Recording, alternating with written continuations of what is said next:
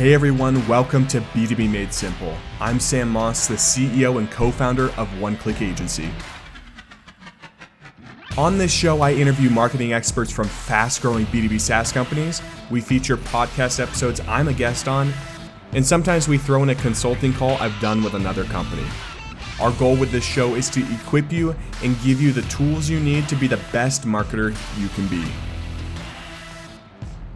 Hey everybody, welcome back to B2B Made Simple. Joining me on the show today, I have Nicole Gates. She's the Director of Marketing at Mongoose.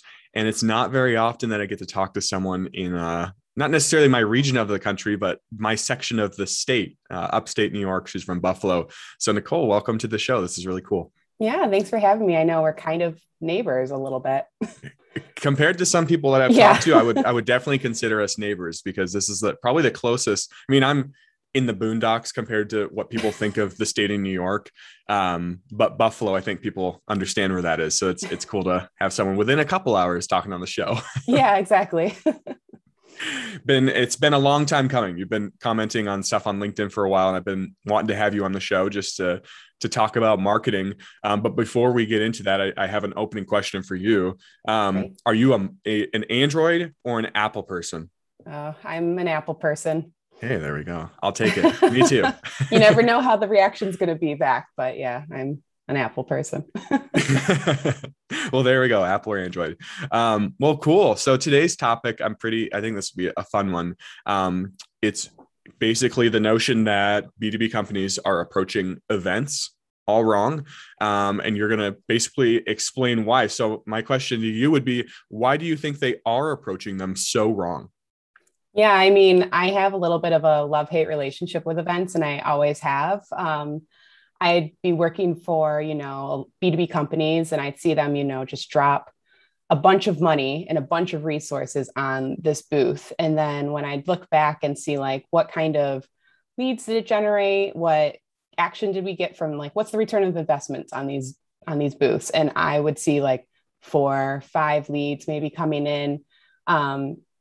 Even putting together the booth, people would say, oh, you have to attend this because if we don't attend this event, which we've always attended, our competitors are going to say oh, XY company must be doing bad because they're not at this event anymore. And it was a little crazy to me that their event strategy is based on what their competitors think rather than what's best to talk to and reach our customers and build relationships with our customers. So I've always just thought the way that a lot of B2B companies approach event strategy has just been kind of off-putting and a little bit, I think the resources could be better allocated in another way that's going to see better results. So I've always been a little bit of even pre-COVID, I was always kind of pushing us to think outside the box of how we approach our events. If we did go to conferences, not spending $50,000 on a big booth that no one ends up wanting to man because all the sales people want to be out, networking, and it ends up being some intern who doesn't really know the product very well. So I think actually probably one of the best things that came out of COVID was that it did force B2B companies to rethink how they approach events, how they how else are they going to generate, traction leads without going to conferences? Because I think they did rely on them very heavily. And so now I'm seeing a lot of interesting conversations around events and how to change up what's always been done. It's interesting that one of the reasons that you bring up is that companies continue to do the booth, for example, is the peer pressure. And it makes so much sense. Because I've had things run through my head before where I'm like, man, I wonder if I stop this, what X company is going to think. And of course, right. X company would be a competitor, right? And I think that is something that's really prevalent in the minds of marketers, the C-suite, whatever. What would you say to them if that is really their thought process? We think with marketing in general, you should be looking at your competitors, but you shouldn't be doing what your competitors exactly are doing. You want to be ahead of them. And I think if we kind of get in this little bit of a hamster wheel of all of us are going to these events just to, showcase to one another how great we are, that's probably not the best way. And so if you want to be successful, you should be thinking a little differently than your competitors and be thinking, 2-3 years ahead of what they're going to be doing. So, take the risk to not have a booth. And look, if you want to do it like a baby step, look for different ways to, be present at the event without having a booth. Like I've seen success with, currently at my company, we're a texting platform for higher education, and we're going to sponsor the texting within the event. So like every time someone goes to event to text, or the event texts them to like give them an update on an event or something changing, it's going to be sponsored by us. So we're still in front of everybody without having to have like a massive booth. And there's other ways that events tend to allow sponsorship that's not a booth, like a coffee hour or, like a cocktail night. I think there's a way of like being memorable without having a booth. Cause I always try to think of like when I attend a conference as an attendee, like how often do you really like care too much about walking around those booths? Like you do it in between sessions, probably looking for some free cool swag that you'll probably end up throwing out before you get on the plane because you realize it doesn't fit in your carry-on, or you go to someone who you're already been kind of aware of in some shape or form, and you kind of want to go see someone in person and talk to them in person. So I always think about like how you act when you're in your customer's shoes, and then think like, are the things that I'm doing would that attract me to the booth? Would that be something that I would do? What you were saying sparked something. I don't remember where I heard it. It was probably Udi. I forget his last name, from Gong. I know it was him that said it, but he said they didn't have the budget, or they didn't want to spend the budget on this massive conference at like Madison Square Garden or somewhere in New York City. And instead of building a booth, they figured out like the local taxi company or like multiple ones or the Uber or whatever it was. And they wrapped these taxis of all the cars within like a mile vicinity or radius of this event. And they wrapped it in like this bright Gong car wrap or whatever it is that you put on a car. And like the brand impact they had from that was like absolutely massive compared to what they would have gotten for a booth at a fraction of the cost. And it's the things like that I think are just so cool, ultra creative. And I'm just like, that. I wish I was that creative when it comes to B2B. Exactly. I think like if you do want to have an impact and be super, super memorable, where people like, everyone is probably talking about Gong at that event, Yeah. It does take a lot of creativity and outside the box thinking. And I don't think it's into like, oh, we're just going to have a booth. We're going to have these kind of resources in the brochure, and maybe we're going to hand out like a free beer. Like that's not going to be memorable. But I worked at a startup, like one of my first marketing jobs.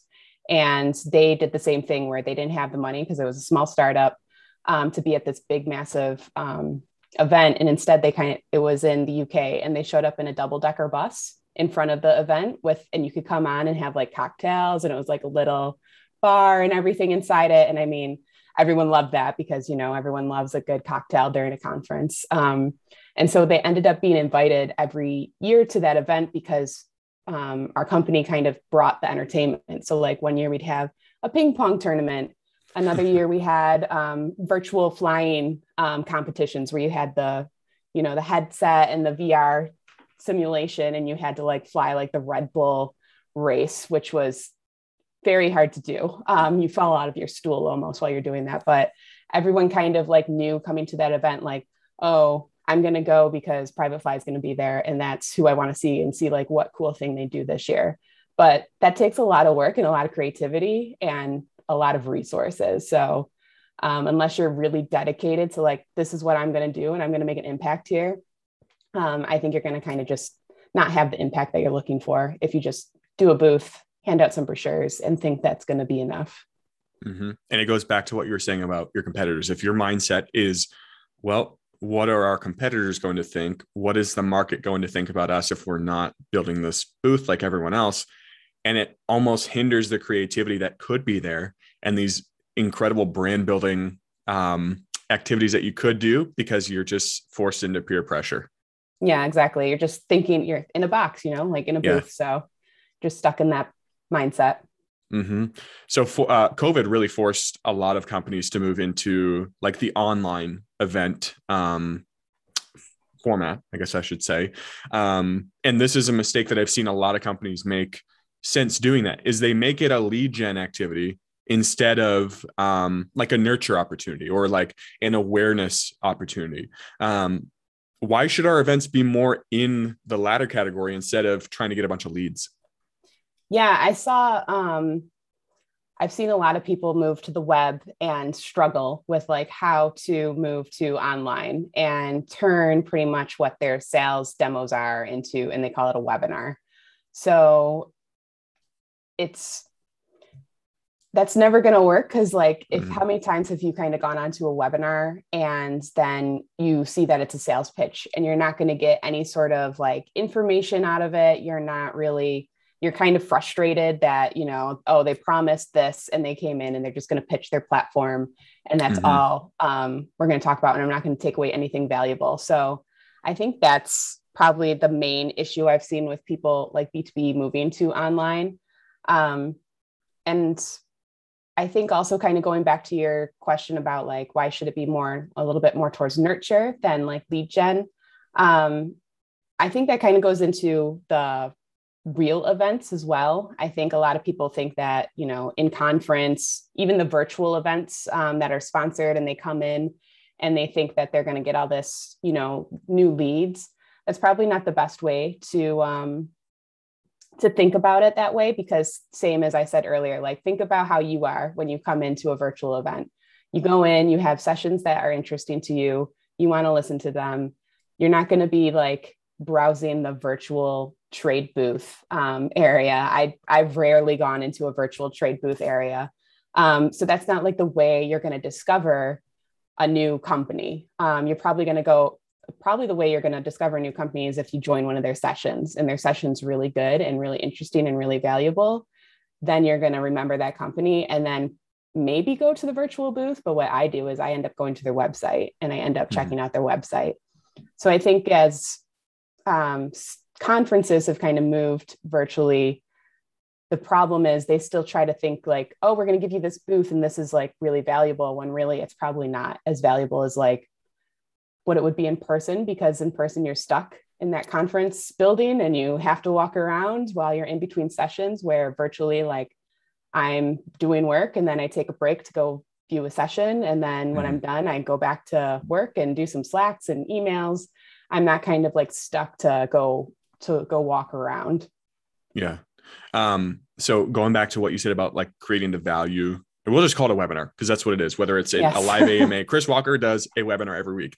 I mean, there are multiple examples of a webinar. So some that I've been to, and I'll give some examples here. The first one was Chris Walker's DGL Live or whatever it is, right?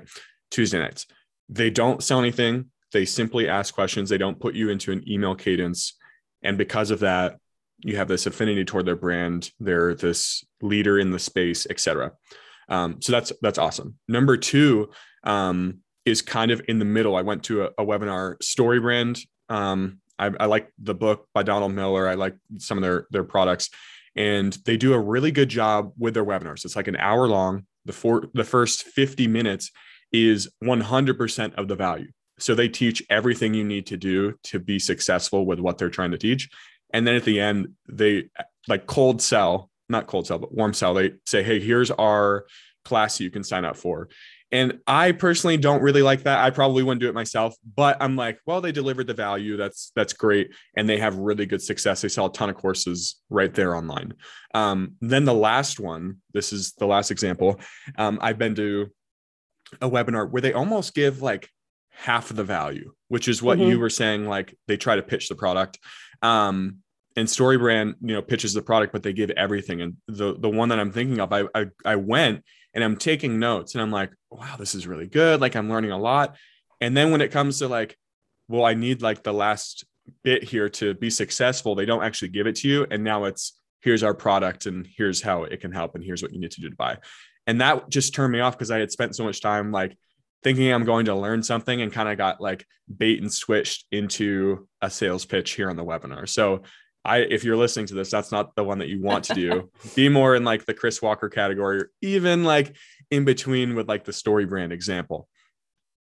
Yeah, I completely agree. I mean, when I first came into this role, the company was doing some webinars, but it was, like I said, it was a sales pitch pretty much. Mm-hmm. And so I was like, look, we need to change this because you're going to just turn off any potential customers who you're trying to like grow relationships with. Like if they feel like every time you put a webinar together, it's just going to be a sales pitch about like, look how great our product is, like they're going to be turned off and they're probably not going to come to future ones. So if the goal is like, hey, we're going to do these virtual events and we're going to, we want to kind of grow a relationship, grow our expertise, and showcase like we're the experts in this topic, that's not the way to do it. So instead, like focus on the customer. I mean, I think that's kind of the theme of what we've been talking about for this whole thing, was just like, think of the customer and what value it's going to bring to them. So when we do webinars now, we try to make sure that everyone has a takeaway that they can come out of and just in something that they can implement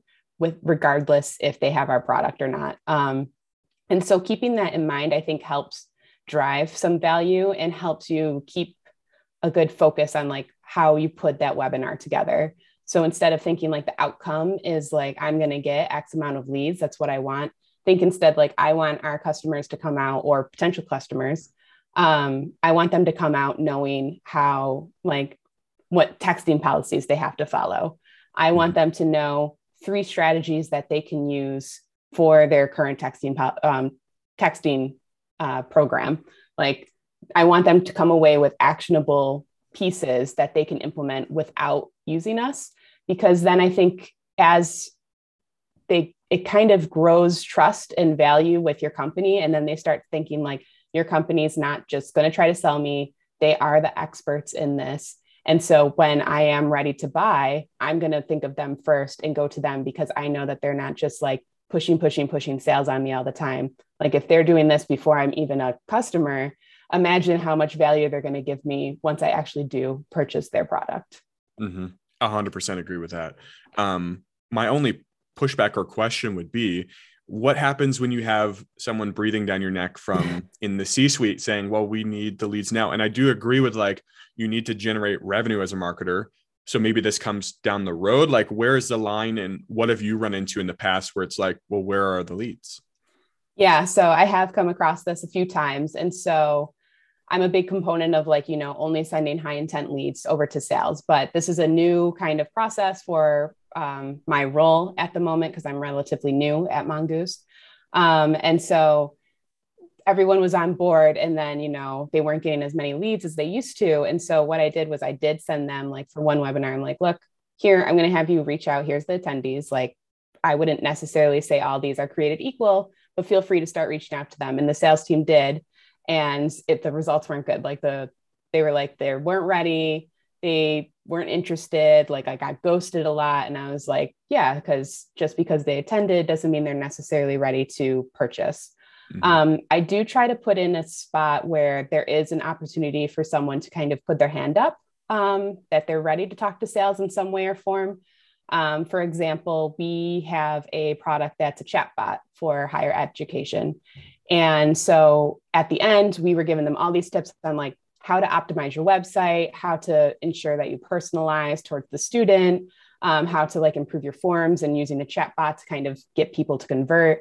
And then at the end, we were like, hey, if you want to see like how a chatbot might look on your website, like click here and we'll send you like a free demo example of like the chatbot on your website. It's still like a pitch. It's still a little salesy, but it's not saying, hey, are you ready for a demo just yet? Like, let me know. We're going to have a salesperson reach out. But then that gave us about like 10 to 15 people from the actual webinar who were like actively put their hand up. I could send them to sales and say, this is what they want. And the sales team was just so happy because like, yeah, it's not as big of a lead list as if I sent them the whole attendees, but they were like, all these people responded, talked to me. I built that relationship up, and I start to have a better understanding of like when they'll be ready and how to reach out to them. And I'm starting that conversation. And now they're like at the beginning of the pipeline. So I think like, there's a little bit of educating with the sales team.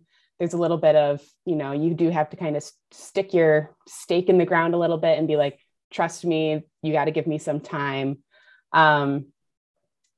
But there are still ways, like you said, where there's like the Chris Walker side and there's like the different ways that you can do webinars. And I think if you're getting that pushback to get leads from your events, like you can do a little bit of some sort of offer or something, just a way to get them to put their hand up so that you do have this select group of people who you can send to sales and keep them happy. Mm-hmm. Another thing I've seen is companies will deliver all this value in a webinar, and then they ruin it with their follow-up sales cadence through email. What is your approach or philosophy with that? Is that to continue the nurturing, or do you slip in a sales email every 4? Like, how do you approach that?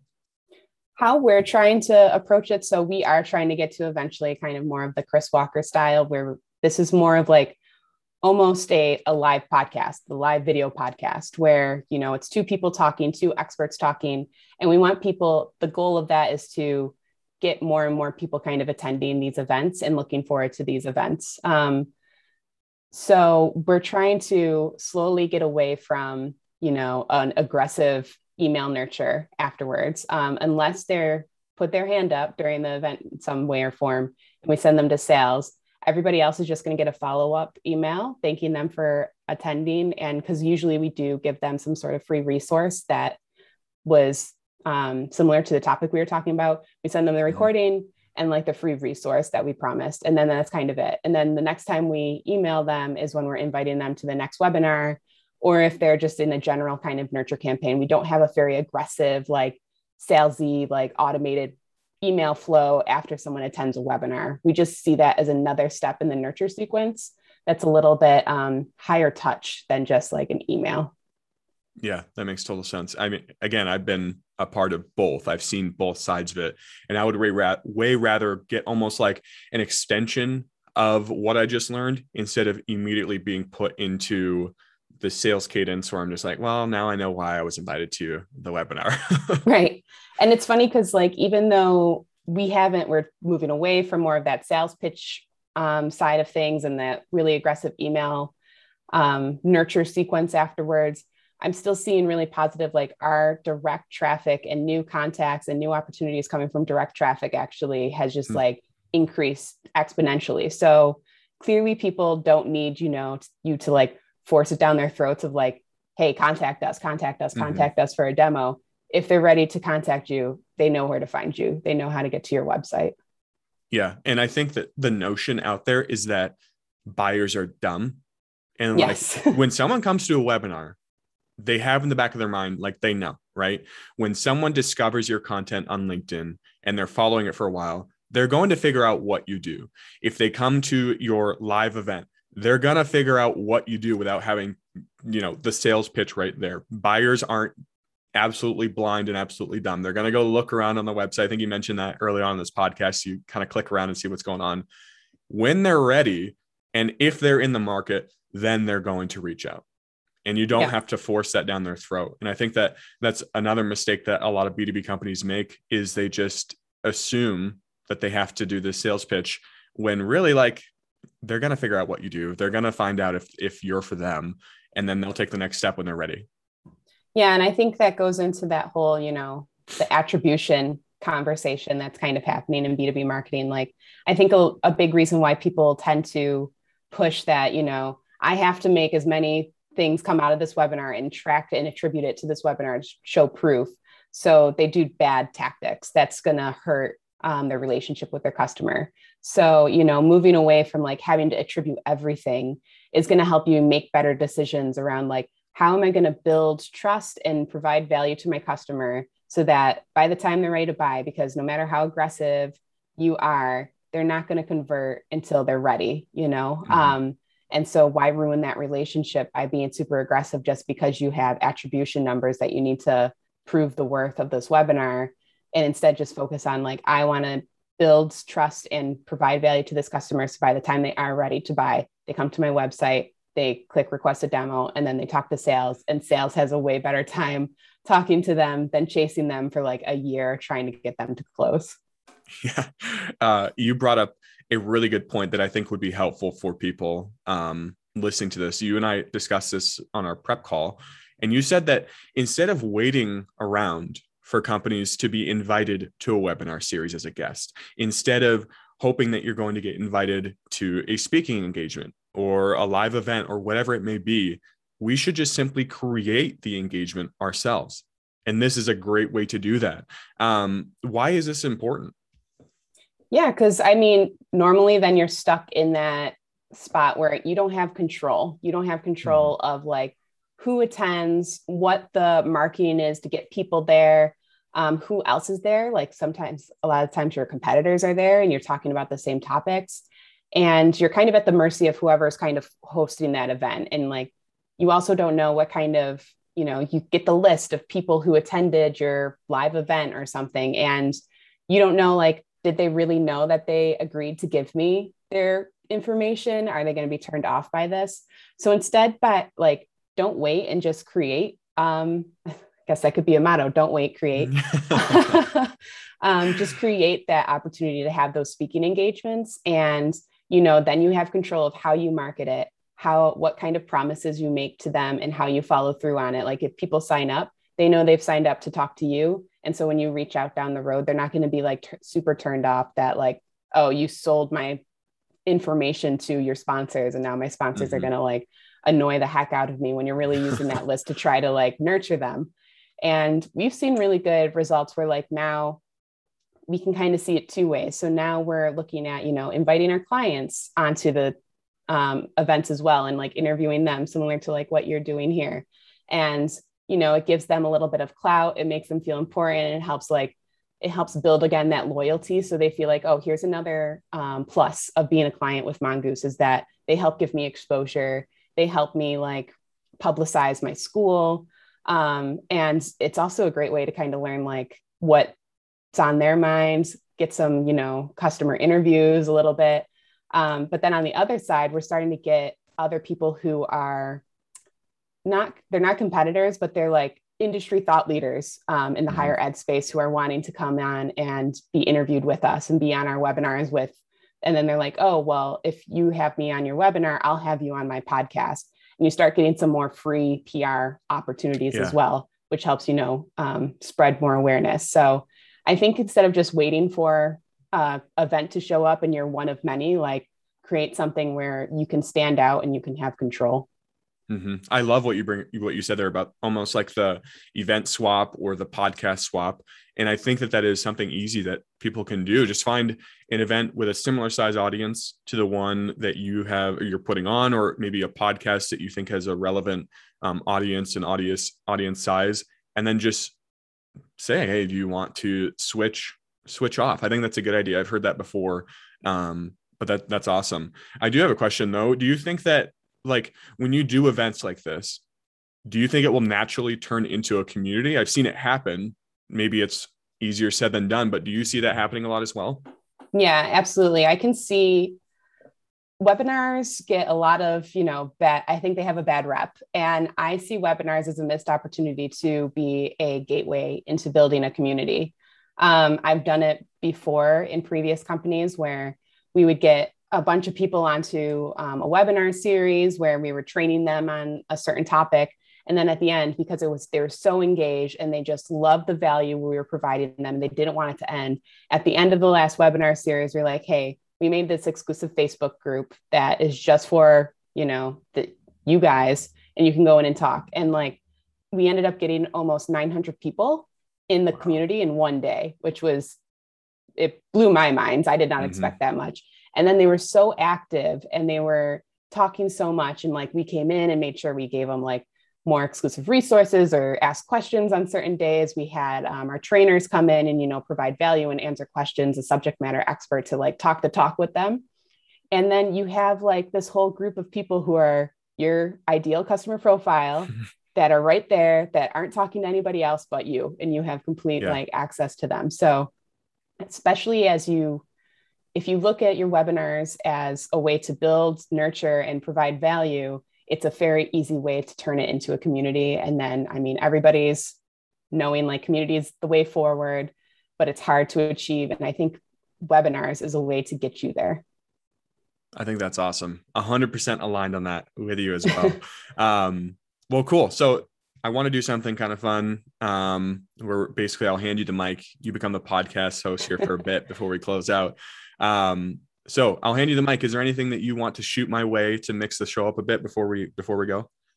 Yeah, definitely. I mean, my company was just away at like a leadership retreat all this week, and we were starting to do lots of planning for 2022. So 2022 is on my mind, and I'm starting to think of like how to change up what we're doing for marketing. And so I'm curious how you guys are approaching your 2022 planning. So for us, it's a little bit different because we're like a service provider and we have to think of like holistically, like as a company, what should we be doing? But our planning process will be in December. So we do quarterly and then we do yearly. And then we think about 3-year plan, 5-year plan, 10-year plan, right? So we'll be doing that in December, and it will probably be near the end. We'll take 2 days. And the first day is, what are we going to be doing this year? So we're going to be talking about revenue goals. We're going to be talking about measurables, like how can we measure what we're doing, et cetera. And then the second day, we plan for Q1. So we kind of do 2 birds, 1 stone. And this comes from the book Traction, which is more of a business book, but even marketing teams could get a lot out of it. It talks about planning, how to build teams, et cetera. So that's where we have gotten this, but that's our goal for 2022 is to get everything locked in right before Q1 starts, and then start plugging away. Nice. How are you gonna be a little retrospective and look back on these podcasts and how they worked and identify areas of opportunity to improve it? That's a great question. The first one would be listenership. And a lot of people are like, well, we don't really look at the downloads. We don't really look at how many people are listening. And I tend to disagree, just because like that is a success indicator. Like, are people listening to the show, for one? 2 is looking back at like the qualitative data that we've gotten. So I've been taking screenshots all year long of like people that say things in DMs, that write comments on posts. And that's just really good for companies to reflect back on, because you might not get a whole ton of quantitative data, but the qualitative can be just as important. So we're going to be looking back on that. As for like looking back on other things besides just the podcast, something that we do every week is we keep a scorecard. And that includes like how many inbound requests do we get through our website? And then we have a goal for the week. How much revenue did we generate? And we have a goal for the week. And each week we'll go in and say, we got this, this, and this. And then if something is below our goal for the week, it gets a big red circle around it, right? Or highlight it in Google Sheets. And then we know that we need to focus on that. So when it comes to our planning for 2022, we're going to see, okay, what 2 or 3 areas on our scorecard were really lacking throughout the past year. And obviously this one needs some attention, because this is the stuff that we need to execute long before we ever see it show up on a P&L. So again, this is like higher level, like business stuff, I guess, and maybe it'll be interesting for marketers to listen to, but that's how we're going to be approaching it again here at the end of the quarter. Nice. It's interesting that you're so granular, like week on week with goals and data, I guess. Do you feel like that helps or hinders your, you're hosting a podcast, and that's not something that, like we talked about, can necessarily have strong attribution like right away. How does that help you be better at your job with that kind of weekly scorecard? So one warning I would give is like, you don't need 50 KPIs that you're trying to track. And like, you don't want to switch up your entire business model if you miss a number for the week.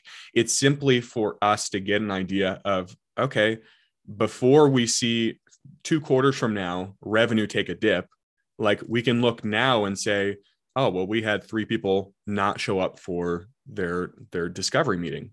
And that would show up on the scorecard, and we'd see like, that needs to be addressed.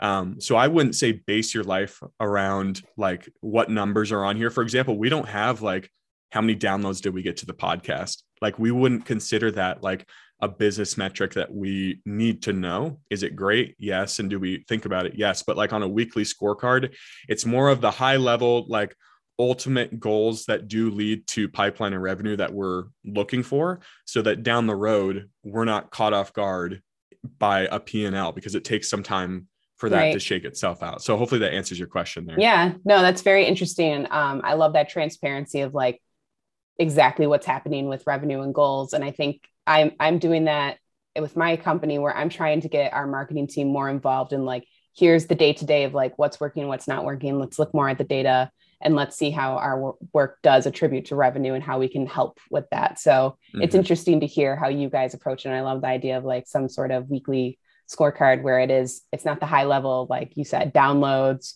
website visitors, something like more tangible where you can say like, oh, we're a little off. And it's not a surprise down the road.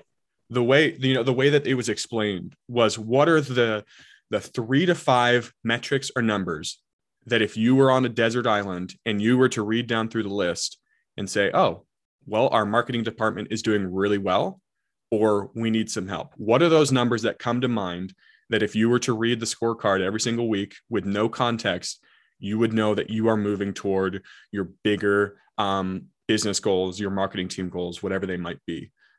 For us, I'm trying to think what's on it. Well, off the top of my head, I know revenue. We don't do demos, but it's like a website meeting is what we call them. So those booked, so inbound requests, and then how many people actually come to the meetings, and then how many proposals do we get out? And then the last one, this might not be for everybody, but I have email list signups, because like they're at that point really interested in our content, and it's not like we're trying to sell to them. So we do have that one. I think those are the like 5 that we have, but at a high level, that really gives us a good idea of like, how are we performing, what needs help, and like, how is this going to have effects down the road? So that's how I would look at it. Yeah.